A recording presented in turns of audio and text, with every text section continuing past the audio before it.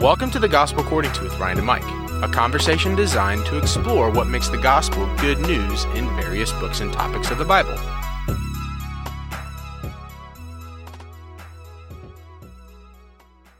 Okay, so Mike, this is our fourth contextualization of the book of Romans.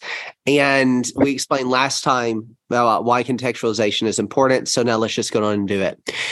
Not only is the book of Romans a doctrinal masterpiece, and not only is it the pinnacle of God's story, and not only is it the practical implications of Jesus Christ, and not only is it trying to bring about harmony of God's people, but Romans is also written from a very human man, the Apostle Paul.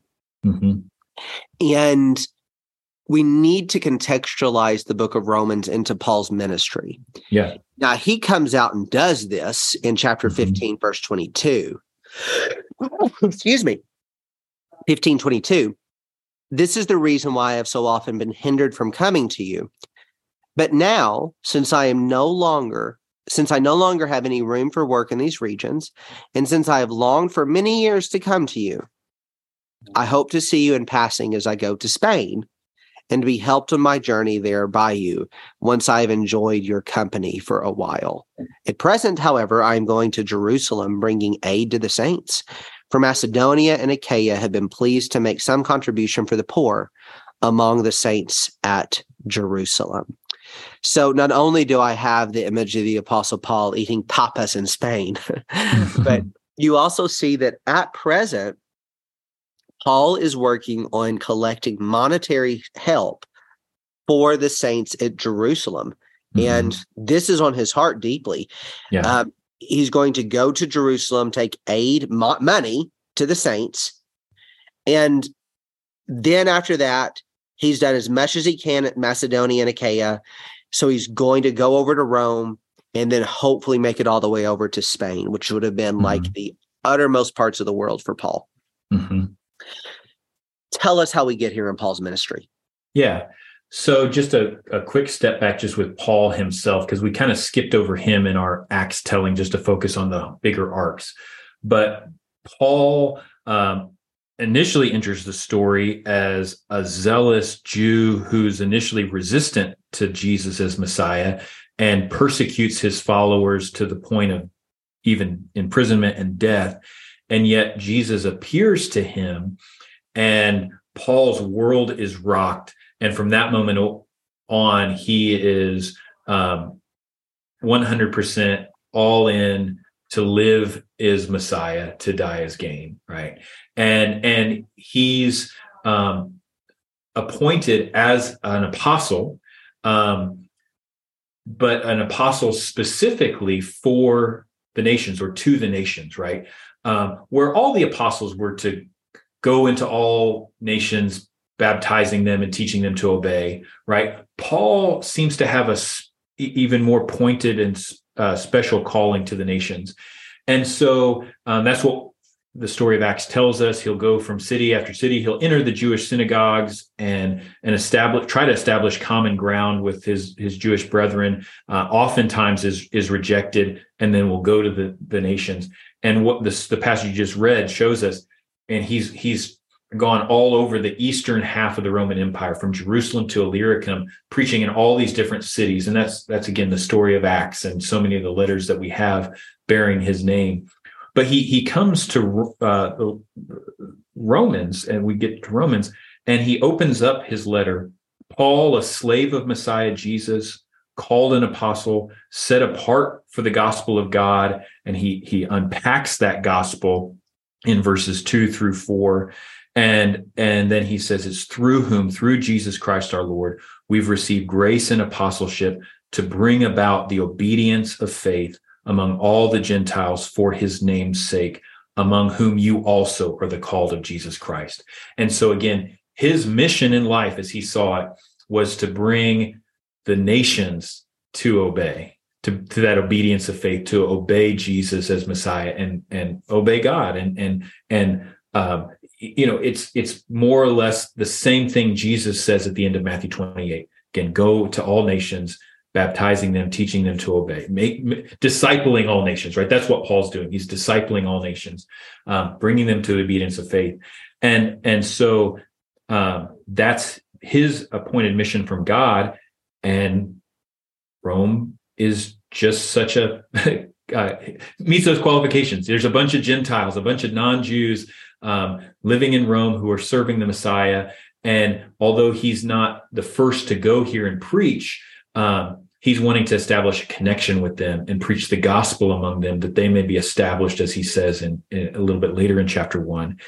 And so this is a good chance maybe to sort of step back and just maybe give some bullet points for here's sort of the multifaceted purpose of Romans. But is there anything else you want to say about that special mission to the Gentiles before I do that? Yeah, no, I mean, Paul wears that with him all the way to his death. I mean, his last, most likely 2 Timothy, he wears that as I think that's where he sees himself most like Jesus. One who was an Israelite serves the Gentiles. Yeah. And that's what Paul does. He suffers at the hand of his own countrymen more than he does the Gentiles. Yeah. And through that suffering is then going to bring about the obedience of faith even to the Gentiles. Yeah. And the only other contextual note I want to make here is Romans does seem to be a bit later in Paul's ministry. Yeah. The whole timeline of Paul's ministry is there's a bunch of question marks with, but we're probably 25 or so years into Paul's ministry by the time he writes Romans. He's Romans. Go ahead. I was going to say, from the perspective of at least the Acts story, it talks about those 3 months there in Achaia in Acts 20, right? And that's probably when Paul wrote Romans, right? He's in Corinth or Achaia for 3 months at the end of his third missionary journey. This is when he's writing Romans. He's got some chance to sort of step back and reflect and speak into the situation before he heads to Jerusalem to deal with to take care of this donation. Yeah. And that's just what I love about Romans 16 is you see the humanness of Paul in this. I mean, you said this in passing, but let me go back to it. Paul writes this letter from Corinth. I think it's pretty universally agreed.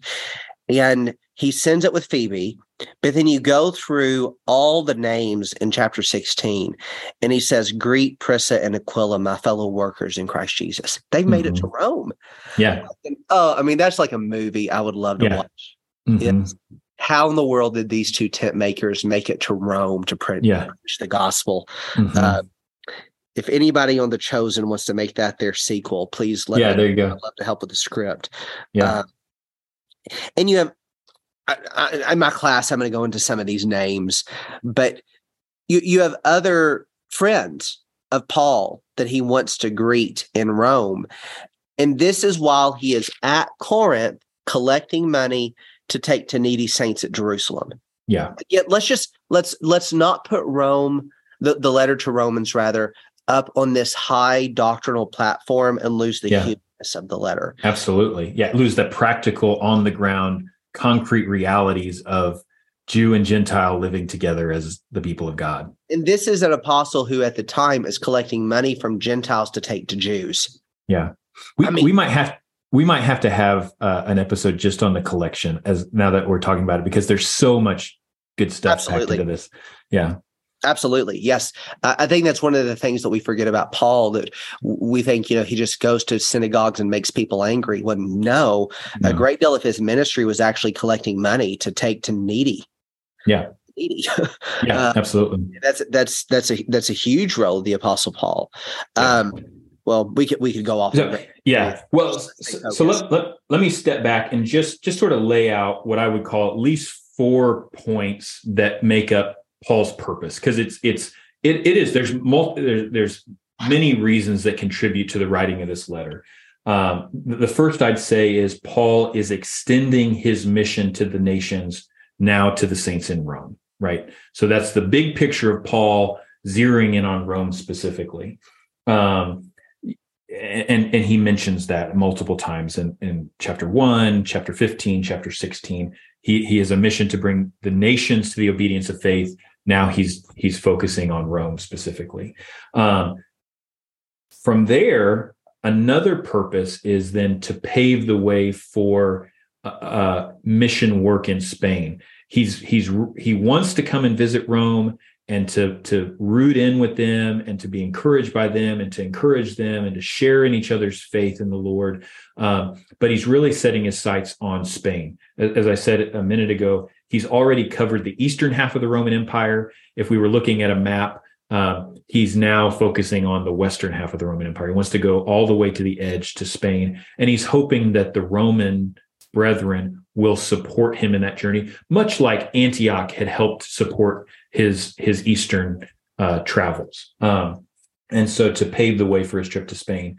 The third, and this is where the other two are very maybe practical. This is practical too, so don't assume. But this maybe has even more heart or oomph to it, or maybe at least lands that way for us. But I'd say the third is then to address Gentile attitudes towards the Jews, towards his Jewish brethren, and even unbelieving Jews, for the sake of unity, and that's the point we've covered the most. And then the fourth point that I'd say is to establish then these Gentile believers in Rome in the gospel, and to help them see their place within this purpose of God. Again, ultimately then with this vision of praise to the glory of God. But those 4 points make up maybe some other details in there that you'd point out, but that seems to be the big picture why to the answer, why is Paul writing this letter? Yeah, gracious, Mike. I mean, there's so many rich things there. I think I'll just say what I appreciate about that list is you are anchoring Romans in its historical reality. Yeah, absolutely. And again, as we've said, we have to read Romans not as this abstract book about how to be saved. Yeah. But Romans is a book, again, it's aimed at unity of Jew and Gentile as the culmination of the story of God, so that the offspring of Abraham may be the light to the nations. Yeah. But I want to come back and then take this in with what you said, the mission. Why does the harmony of Jew and Gentile matter to this Spain mission? Put those things together for me. Yeah. I mean, on one hand, it's God's purpose, and so if Paul is fulfilling his mission to bring the Gentiles to obedience, that ultimately means Jew and Gentile are a part of this one people of God. And so unity is just a non-negotiable with the gospel.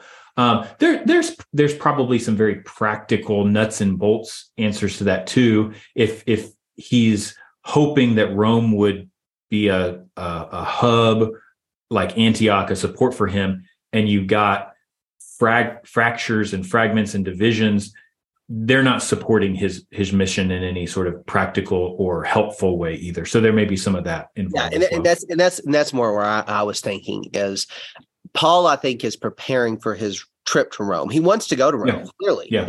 And he says in chapter 15, verse 30, I appeal to you, brothers, by our Lord Jesus Christ and by the love of the Spirit, to strive together with me in your prayers to God on my behalf, that I may be delivered from the unbelievers in Judea, and that my service for Jerusalem may be acceptable to the saints, so that by God's will I may come to you with joy and be refreshed in your company. May the God of peace be with you all. Amen. I think Paul is trying to work out some problems before he gets there. Yeah.